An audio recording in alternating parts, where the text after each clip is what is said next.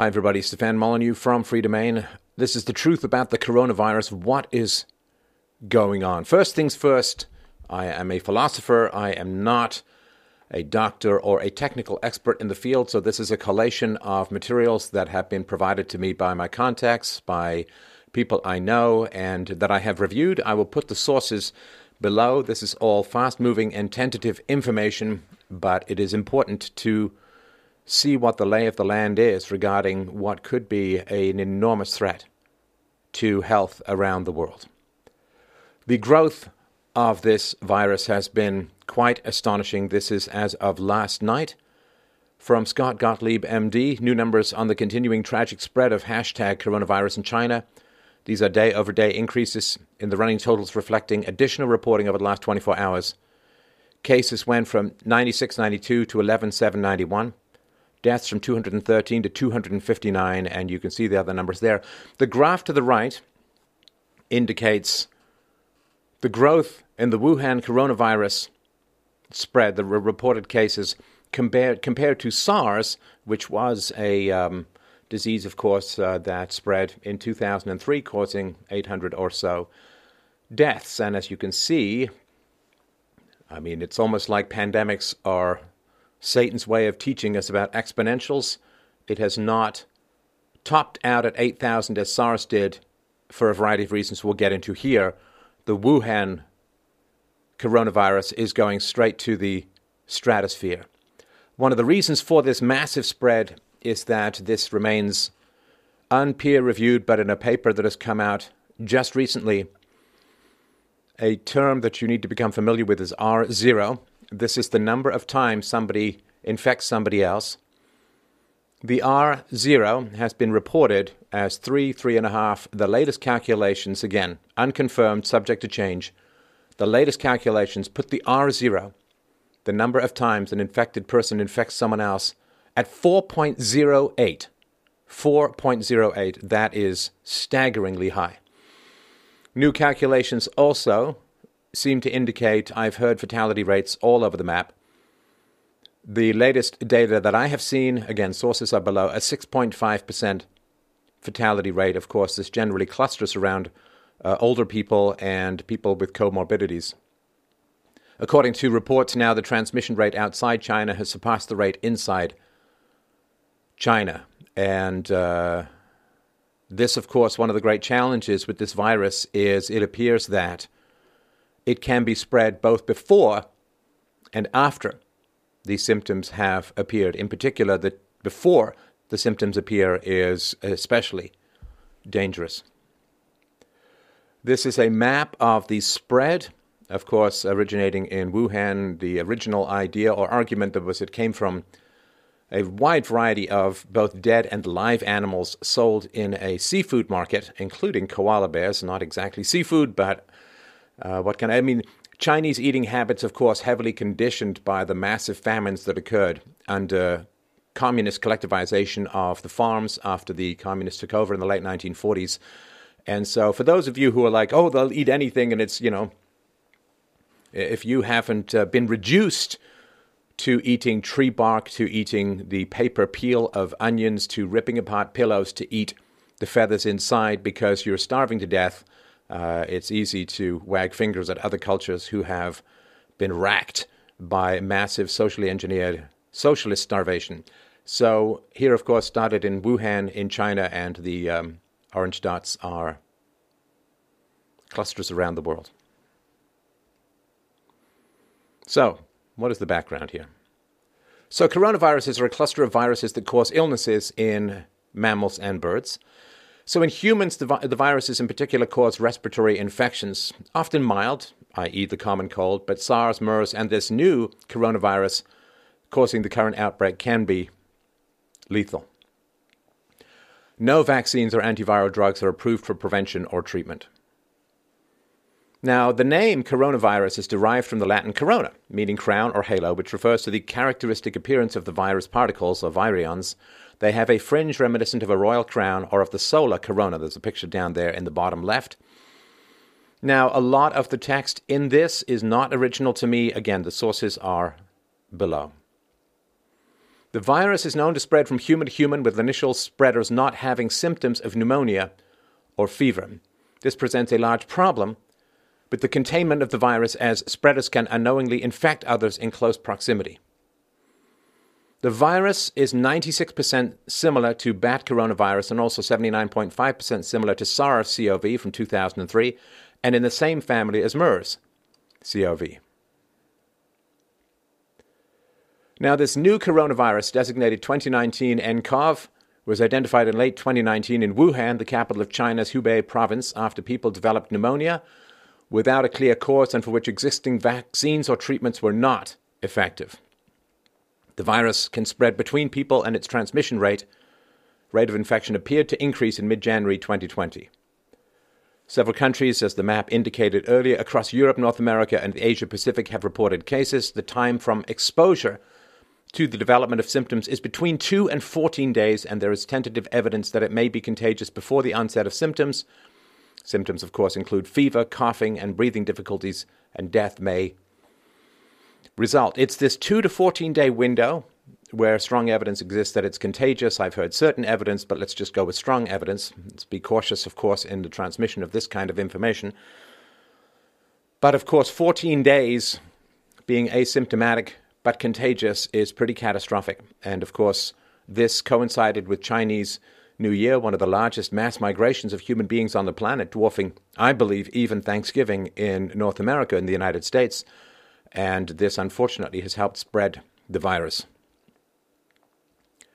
So regarding prevention, coronavirus is spread by binding to the patient's lungs. As there is no direct cure for the virus, prevention is the best defense measure against it. If you are sick, wearing a surgical mask will stop the spread of the virus as it filters coughs and prevents water particles carrying the virus from entering the air. This, of course, is one of the most chilling things. There's always, in these disaster movies about plagues and pandemics and so on, there's always this chilling moment where one scientist announces that the virus has gone airborne, and of course that is the case with this. Surgical masks, of course, are not 100% effective in protecting the wearer, as there are holes in the mask that allow unfiltered air through it. Even though it's not 100% effective, surgical masks help reduce infection by preventing the wearer from touching their nose, a potential method for the virus to enter the lungs. Special masks like the N95 mask, famous, of course, for hospital workers in the 2003 SARS breakout, are shown to be more effective, but only if worn properly with a tight fit around the face. Villagers in China are also taking matters into their own hands by isolating themselves. There was a segment from Sky News. Some villagers have built surrounding walls to severely limit the people going in and out, or creating their own checkpoints and taking people's temperature before allowing them access. These self-containment measures can be seen all across China, including outside the epicenter of the coronavirus in Wuhan. From my contact in Hong Kong, or one of them, across China, old people in particular are guarding their villages from outsiders, which makes sense, of course, given the high fatality rate, or higher fatality rate, for older people.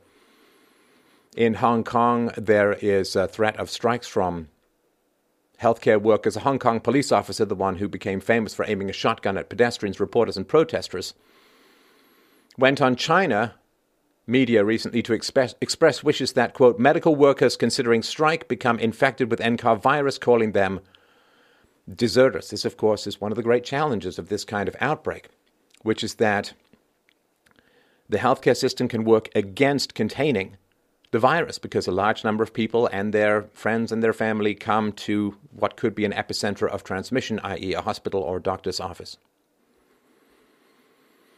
As of 31st January 2020, approximately 11,948 cases have been confirmed, including in every province-level division of China. Now, please understand, in my particular view, these are vastly underreported, not just because of potential corruption within the reporting systems in China, but also because you have to actually test people in order to confirm a case, and testing is limited by the availability of testing kits, by human timeframes, and so on. The first confirmed death from the coronavirus infection occurred on 9th January, and since then 259 deaths have been confirmed, and this data, of course, is highly changing upwards, unfortunately. Studies estimate that a larger number of people may have been infected but not detected.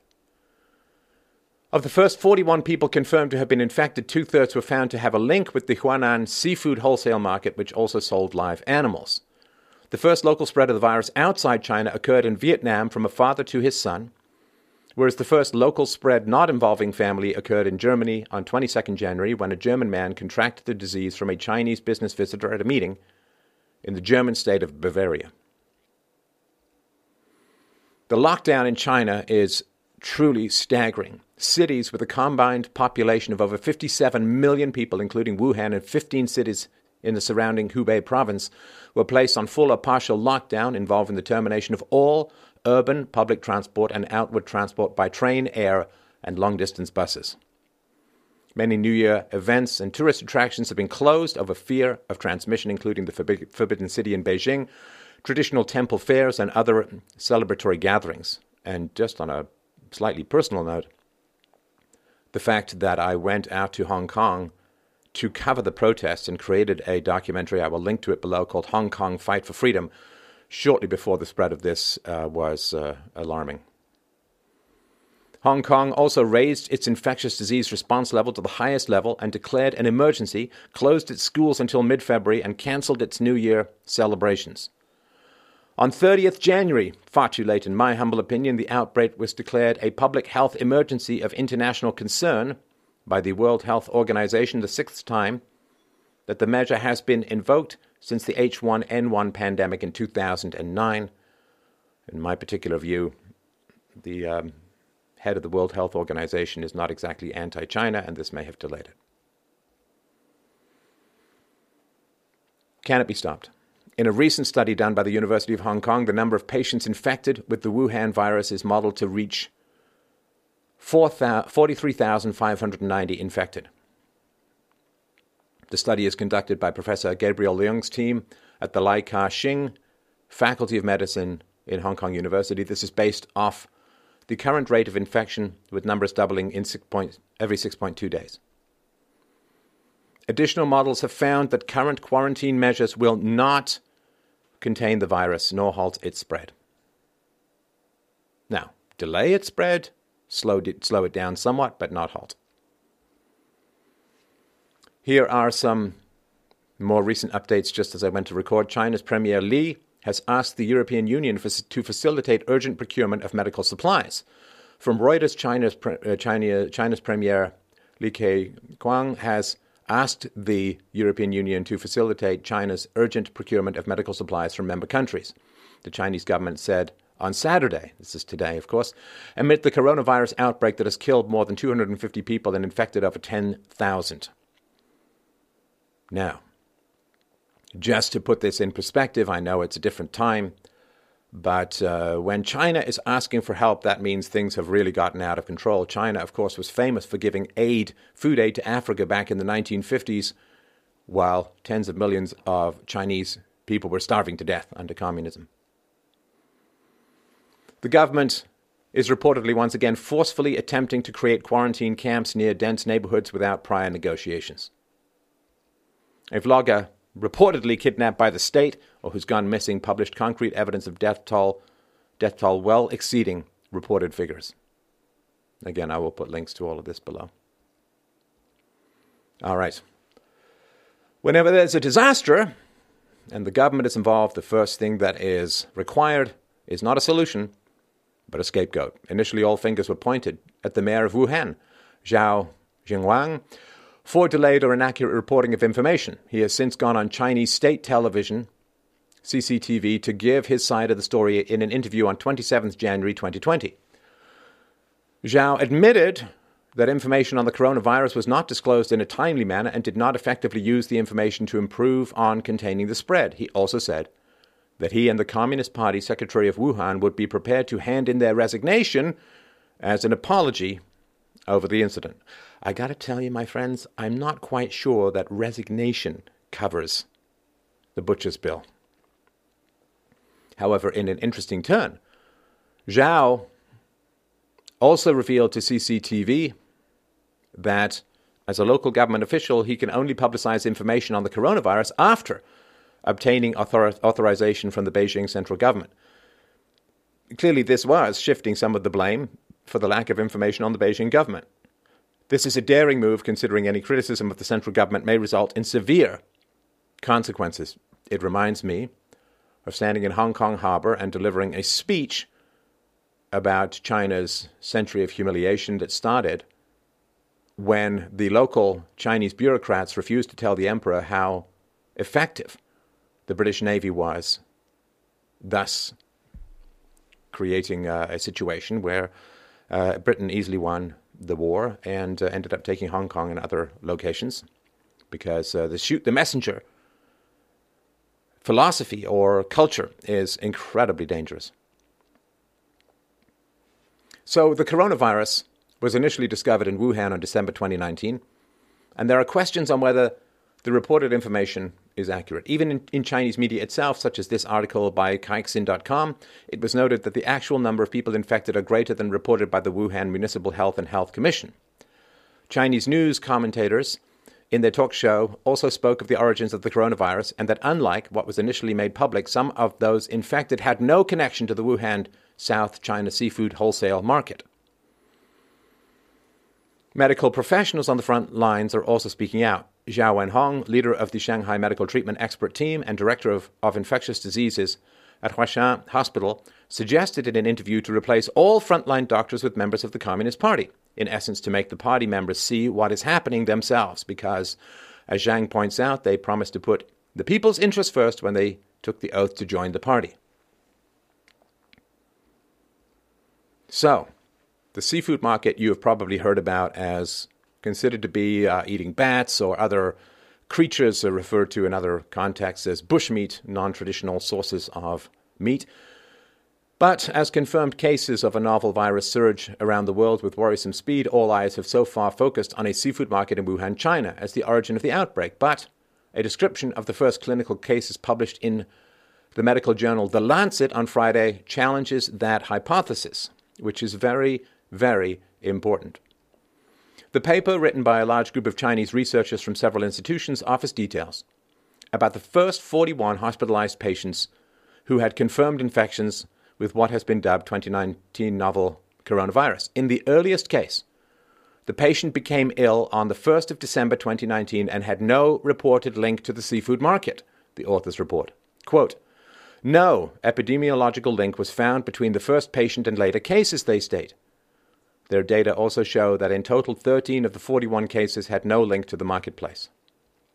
That's a big number, 13 with no link, says Daniel Lucy, an infectious disease specialist at Georgetown University. Lucy says if the new data are accurate, the first human infections must have occurred in November 2019, if not earlier, because there is an incubation time between infection and symptoms surfacing. If so, the virus possibly spread silently between people in Wuhan and perhaps elsewhere before the cluster of cases from the city's now infamous Huanan seafood wholesale market was discovered in late December. Quote, "The virus came into that marketplace before it came out of that marketplace," Lucy asserts. Which, of course, begs the question, which we'll deal with in a few minutes.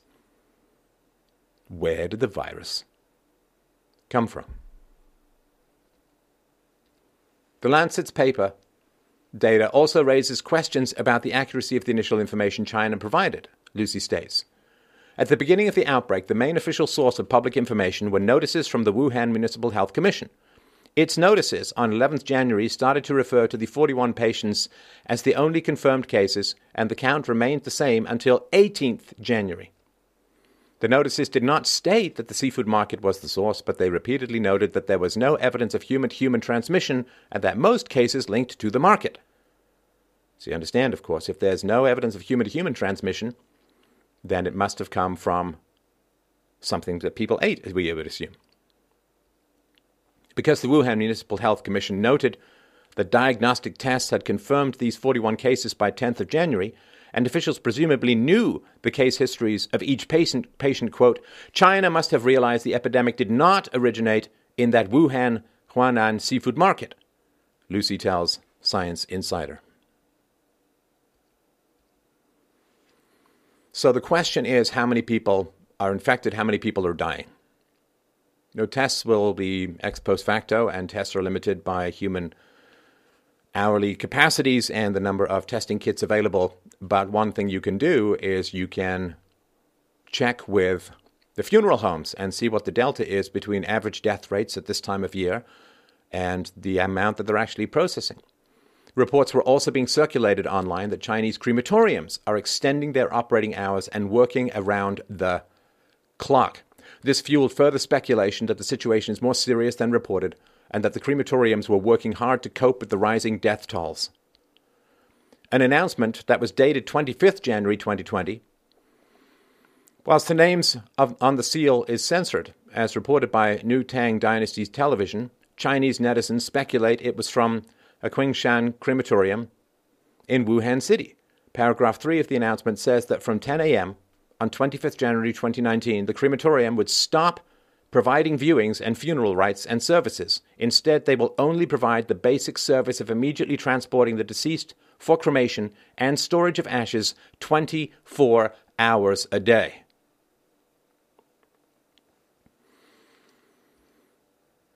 Now, a theory, one could quite easily call it a conspiracy theory floating around the web, which I want to deal with here. Did the coronavirus originate from a lab? Now, I am fully aware of the ridiculousness of this opening sentence, but I'll tell you why I've included it. According to research done by Reddit user Kakaret50, there are certain facts which raises suspicion that the coronavirus originated from one of the labs of the Wuhan Virology Institute. And I'll put links to all of this below. I checked his links. They appear valid. So, back in 2017, researchers at the Institute claimed to have edited the bat genome using CRISPR-Cas technology. This would mean that they had more than 2 years to further edit the bat genome and create or explore variations for viruses. The Institute's senior researcher had a sole grant dedicated to the research of bat viruses, and a huge part of the research was concentrated on studying coronaviruses. News reports say that the Institute was around 32 kilometers from the Huanan seafood wholesale market, where the coronavirus was said to have originated. In fact, according to Baidu Maps, one of the Institute's buildings is only 20 kilometers from the market. On the Institute's webpage, there are pictures of researchers handling bats and bat samples with little or no protective equipment. Now, please understand, I do not speak Mandarin. I am not an expert in this. I provide this as a public service to deal with the reasoning behind the idea that coronavirus could have originated from a lab. Now, this, of course, does not mean, if it did, that it's purposefully released. It could have been accidental. It could have been careless. It could have been, who knows, guy wanted to make a couple of extra bucks selling bats. Again, quite unlikely. But these are the theories that are floating around. Of course, I cannot confirm any of them, but I'll put the sources below. Shai Zhengli, senior researcher at the Wuhan Institute of Virology, had a sole grant dedicated to the research of bat viruses, quote, identification, genetic evolution, and pathogenesis of bat viruses in China. The large bulk of their research was spent researching coronaviruses. And I will put a link to the research profile below. Of particular note, according to this Reddit user, are recent articles from the Wuhan Institute. Here they are. Bat coronaviruses in China. Origin and evolution of pathogenic coronaviruses. Characterization of a new member of alpha coronavirus with unique genomic features in Rhinolepus bats. Detection and characterization of a novel bat-borne coronavirus in Singapore using multiple molecular approaches. Discovery of bat coronaviruses through surveillance and probe capture-based next-generation sequencing. This, of course, proves nothing. It's not even evidence for much, but this is one of the reasons why the theory is floating around that the virus could have originated in a lab that's close to the seafood market. Here is a photo that is reportedly of workers in the lab handling bat samples, and you can see one person does not even have a mask. So, of course, the user's findings do not positively point to the coronavirus originating from the Institute's labs, but did they have proper protective measures in place? I hope that we'll find out. I doubt that we ever will. So, mutation. So the new coronavirus is an RNA virus. That is, it's a virus that has an RNA as its genetic material rather than DNA. which have a high mutation rate, which allows it to change properties very quickly. The RNA sequence of the coronavirus isolated from 6 patients from the same household are different from each other. So that's not good. 6 patients from the same household, but the RNA sequences are different. And this is quotes, and I will put sources to this below. This is a sign that the virus is evolving. This may not be so good to the ear. In other words, this doesn't sound good. It suggests the difficulty of containing this virus. Notably, the new coronavirus provides a new lineage for almost half of its genome, with no close genetic relationship to other viruses within the subgenus of Sarbecovirus. Basically, it's saying it's completely brand new to coronavirus subgenus. Very strange, says this doctor. So, what is in this new mystery middle segment that has no coronavirus history? The study authors continue. This genomic part, right? So there is a mystery middle segment that is not related to the other coronavirus history. This genomic part comprises also half of the spike region encoding a multifunctional protein responsible for virus entry into host cells. It continues, our study rejects the hypothesis of emergence. This is a study quoted by the doctor. Our study rejects the hypothesis of emergence as a result of a recent recombination event, i.e. the authors also conclude that the new coronavirus did not originate from random recent admixture between different coronaviruses. Other possibilities, of course. So, again, my obviously armchair amateur take on this is that in the RNA sequence, there is a chunk in the middle. And I've seen the graph. There's a gap right in the middle of the graph where there is an RNA sequence that does not seem to originate from admixture from other coronaviruses. So, the seafood market does not appear to be the source. This RNA coronavirus mutates really fast. It has an unusual middle segment never seen before in any coronavirus, not from recent admixtures with other coronaviruses. That mystery middle segment encodes protein responsible for entry into host cells. Now, of course, this kind of information, which is, again, hotly disputed, and there is a lot of technical back and forth that is obviously impenetrable to outsiders. But this is the reason why there is speculation that the coronavirus was some sort of weaponized virus. And again, I'm not saying that it is. Please understand that. I'm certainly not saying that it is. But this is why the arguments are raging online about it. Here's another one. Again, source below. This indicates that these insertions have been preferably acquired by the 2019 nCoV, providing it with additional survival and infectivity advantage. Delving deeper, we found that these insertions were similar to HIV-1. The authors dunked this final conclusion, says the Twitter user. This uncanny similarity of novel inserts in the 2019 nCoV spike protein to HIV-1, GP120, and GAG is unlikely to be fortuitous. Now, fortuitous here doesn't mean fortunate. It means mutational, combinational, random, mix and match, shake and bake genetics. Now, one researcher did a blast search and did find the insertions existing in other related viruses. And the doctor says, let's wait and see for more confirming/refuting studies to be published. So again, this is a big swirl of confusing information, but this is why the debates are occurring, and the debates will continue. Now, what's also curious is that HIV and AIDS drugs are being used on Wuhan coronavirus patients in Beijing. And this is from CNN. Drugs often used to combat HIV and AIDS are being used to treat patients of the Wuhan coronavirus in Beijing, the city's health commission said in a statement. 3 designated hospitals are using the drugs lopinavir and ritonavir to treat patients as part of a test program titled Pneumonitis Diagnosis and Treatment Program for New Coronavirus Infection Trial Edition. Dr. Anthony Fauci, director of the National Institute of Allergy and Infectious Diseases at the U.S. National Institute of Health, told CNN there are currently no proven effective drugs to treat this virus. The U.S. National Institute of Health is working on a vaccine against the new virus, but it will it would take a few months until the first phase of the clinical trials get underway and more than a year until a vaccine might be available, Fauci said. Now, I put this forward, of course, recognizing that this has been strenuously denied by significant elements of the Canadian media, but since there is this rumor floating around about the Canadian connection, I will put it here again. No proof of anything. Now, this story was published on July 14th, 2019.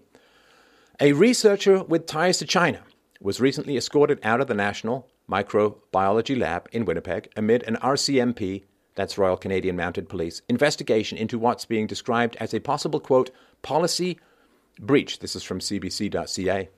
Links below. Now, that's curious. That's curious. So a policy breach, I don't know, what is that? You're dating the wrong person in the lab? Getting the Royal Canadian Mounted Police involved in a possible policy breach seems a bit overkill unless the policy breach is quite serious. I'm afraid I'm going to mess this up. Dr. Zhang Kui, her husband Qiding Cheng, and an unknown number of her students from China were removed from Canada's only Level 4 lab on July 5th, CBC News has learned. A Level 4 virology facility is a lab equipped to work with the most serious and deadly human and animal diseases. That makes the Arlington Street lab one of only a handful in North America capable of handling pathogens requiring the highest level of containment, such as Ebola. Security access for this Chinese couple and the Chinese students was revoked, according to sources who work at the lab and do not want to be identified because they fear consequences for speaking out.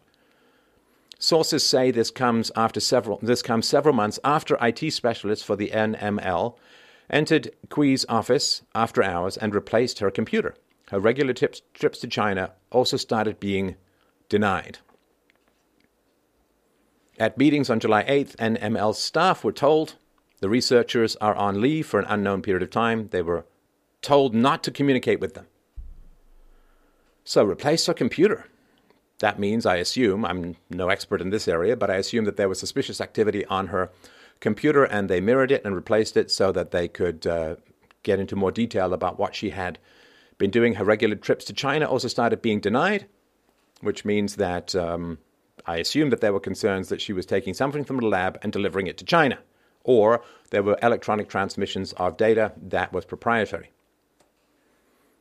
Not proven, and it would be really nice to know what the hell happened. But of course, Canadians were assured there was no threat to health. The article continues, while there are few details available, experts say this could be a case of intellectual property theft or technology leakage to China.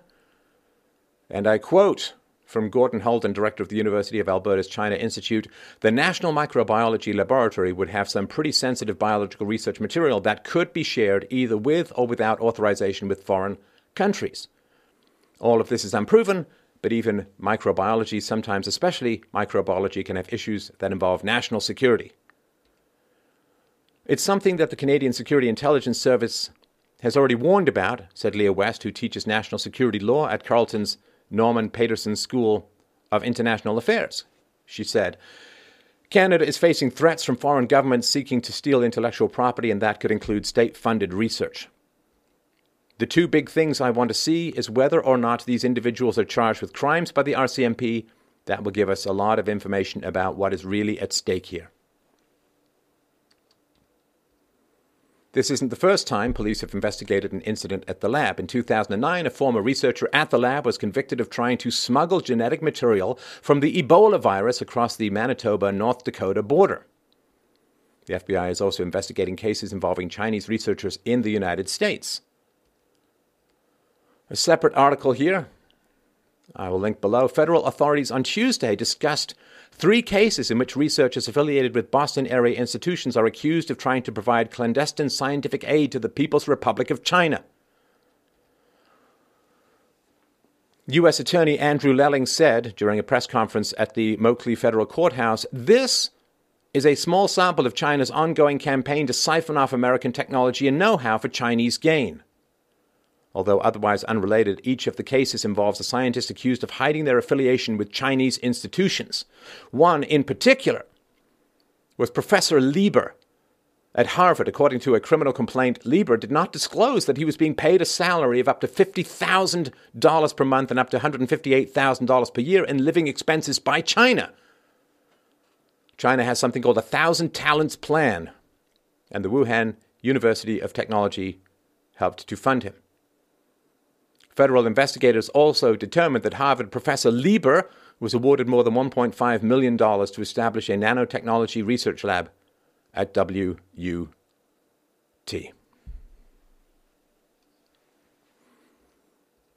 So, a little public service announcement. How do you protect yourself from the coronavirus? The best way to protect yourself is avoid being exposed to the virus. The CDC, Center for Disease Control, always recommends simple everyday preventative steps to help prevent the spread of respiratory virus, including avoid close contact with people who are sick. Avoid touching your eyes, nose, and mouth with unwashed hands. Wash your hands often with soap and water for at least 20 seconds. If soap and water are not available, use an alcohol-based hand sanitizer. Clean and disinfect frequently touched objects and surfaces. Stay home when you are sick. Cover your cough or sneeze with a tissue, then throw the tissue in the trash. As with all infectious diseases, good hygiene can play a role in controlling its spread. However, the most important public health recommendation is that people report to the nearest health facility if they develop any symptoms indicative of coronavirus. Call the office of your healthcare provider before you go and tell them about your travel and your symptoms. They will give you instructions on how to get care without exposing other people to your illness. Naturally, of course, there will be no accountability. There will be a few scapegoats who are arrested and tried and jailed or perhaps shot, but there will be no fundamental accountability for the cover-up, for the mismanagement, for the suppression, or for other causes behind the spread of the coronavirus. And one day we will learn that the government will not keep us safe. That relying on the government to keep us safe, healthy, protected, and long-lived is like relying on the dairy farmer to tend his cows into their peaceful old age.